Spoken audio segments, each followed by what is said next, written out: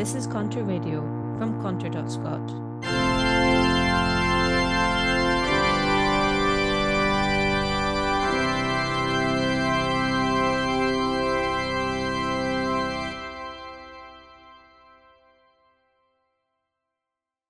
Greetings, dear congregants, to the Sunday Sermon with me, David Jameson.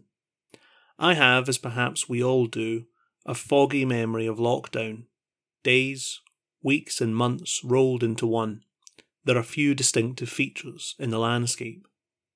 But it wasn't just the restrictions on our movement, the lack of social interaction, or the physical enclosure that dulls recollection. It is also the unreality of the social psychological state these conditions helped induce.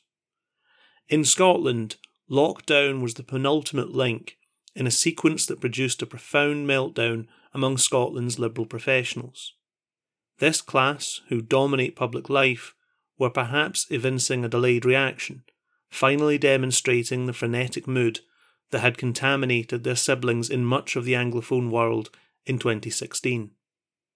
The twin shocks of Brexit and Trump, so disorientating to people who had come to assume a certain stability in the structure of politics, was partially displaced from Scotland by our own national drama after 2014.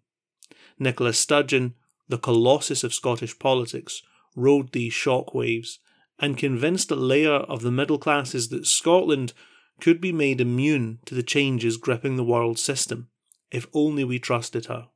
Sturgeon was the anti-Brexit, anti-Trump, anti-Boris hero Liberal Scotland wanted, and what they got. It wasn't only that Sturgeon was the perfect avatar, her audience willed the avatar into existence. She came to embody the hopes of a return to certainty, stability in troubled times, sense in a senseless era. And when Salmon stood in her way, his real status as former First Minister and as mentor to Sturgeon herself was forgotten. If he was now the anti-Sturgeon, he must too join the rogues gallery with Trump, Johnson, Farage, and especially after the 2022 invasion of Ukraine, Vladimir Putin. Sturgeon swept all opposition in this period in 3 elections which were as forgone as any in British politics have ever been.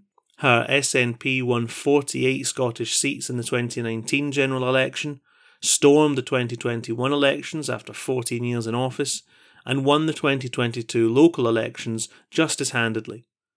Through much of this period, support for independence peaked in the polls, and with each great leap, Sturgeon was vaulting towards her own downfall and the implosion of the SNP. The parasocial hysteria surrounding Sturgeon in these years was intense. Denunciations of the few who maintained public criticism reached a new frenzy. What shocked me most was not the partisan SNP posters or the phalanx of party careerists. They were behaving as you might expect. The disconcerting thing was the wider non-SNP civil society, who came to identify their own governing liberal ethos with the long-time dominant party, and, most of all, with the person of Sturgeon. Journalists, academics and the leaders of NGOs all hugged closer to the administration. At the height of the hysteria, it wasn't uncommon to see Green and Labour Party activists or would-be radical leftist academics make gamely defences of Sturgeon. In the latter cases, hatred of the culture war enemy smoothed differences over trifling matters like class and poverty, war and peace. This tide of conformity was, on the face of it, odd. Sturgeon had failed to protect Scotland's place in the EU as she had sworn to do. The case for independence presented in the 2014 White Paper on Scotland was thus shredded. No amount of polling changed the fact that there was no road to independence, as numerous Westminster snubs proved with noisy candour. The SNP itself was more hollowed out, more centralised around the cult of command at its apex than ever. The party itself was experiencing a damaging split with long-lasting implications. The stage was being set for the catastrophe of 2023. For those with the presence of mind to recognise it, all was not well with the COVID regime either. You'd expect me to note that I warned of the lack of a paper trail explaining decision-making in the Scottish Government at the time. In June of 2020, I reported that, quotes, no written advice from chief advisors was received by the Scottish Government on how to handle the pandemic for the opening weeks of the crisis. It was at this time that I began to wonder if politics was even possible any longer. If people had replaced all calculation of rights, interests, progress, freedoms with avatars in a juvenile morality play, then what was left to work with? Perhaps this was another symptom of lockdown, my own confused association, which we are all wont to make, between the peculiar world of media's new and old and the attitudes of the wider population. Trapped inside for so long, with only TV, newspapers and social media feeds to go on, and in an atmosphere of pervasive threat, we were all afflicted by cabin fever. I should have remembered that the fever would break. Now that it has, will there be a new mood of clarity, of trying to piece together what has just happened in Scottish politics? I hope so, though there are reasons for concern. Faced with the collapse of illusions, two coping mechanisms have emerged. The first is forgetting. I think many have genuinely forgotten how they behaved at the time. Most in the politics-adjacent professions now claim they always warned of Sturgeon's weaknesses. Her control freakery has been much discussed by journalists and academics who once adored her in the most shameless ways. This is just a placeholder analysis. It's something you say when you have to be seen to distance yourself from Sturgeon's burning old regime, but don't want to delve any deeper. The second is more likely to be displayed by members of the general public, who had picked up the vibes from Sturgeon's stagecraft in her daily press briefings, or by some long-time critics of the SNP leadership. This coping mechanism takes the form of overblown rage. It is the mirror image of the old deference.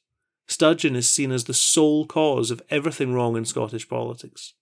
If only she were as she presented herself, rather than a deceiver, then things would be grand. They would not.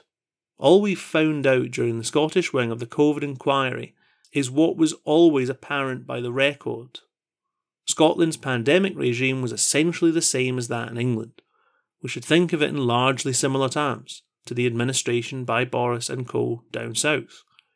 Across the UK and far beyond, elites proved callous, incompetent, secretive, and detached from any real scrutiny by a public held at arm's length. The special Scottish regime of competence and care never existed. What did exist was an organised deception rooted in the institutions of Scottish society, and which too many of us were too willing to accept. These institutions will not fade into history with Nicola Sturgeon, whose own time is ending without the fanfare she enjoyed so long. Want more like this? Subscribe to Contour Radio on our SoundCloud, iTunes, Spotify, or wherever you get your podcasts. Sign up to our regular newsletter at contour.substack.com and find great articles and more at contour.scot. We really rely on listeners like you to help us grow. In return, you get access to exclusive content and events by joining our Patreon at patreon.com/ContoursScot.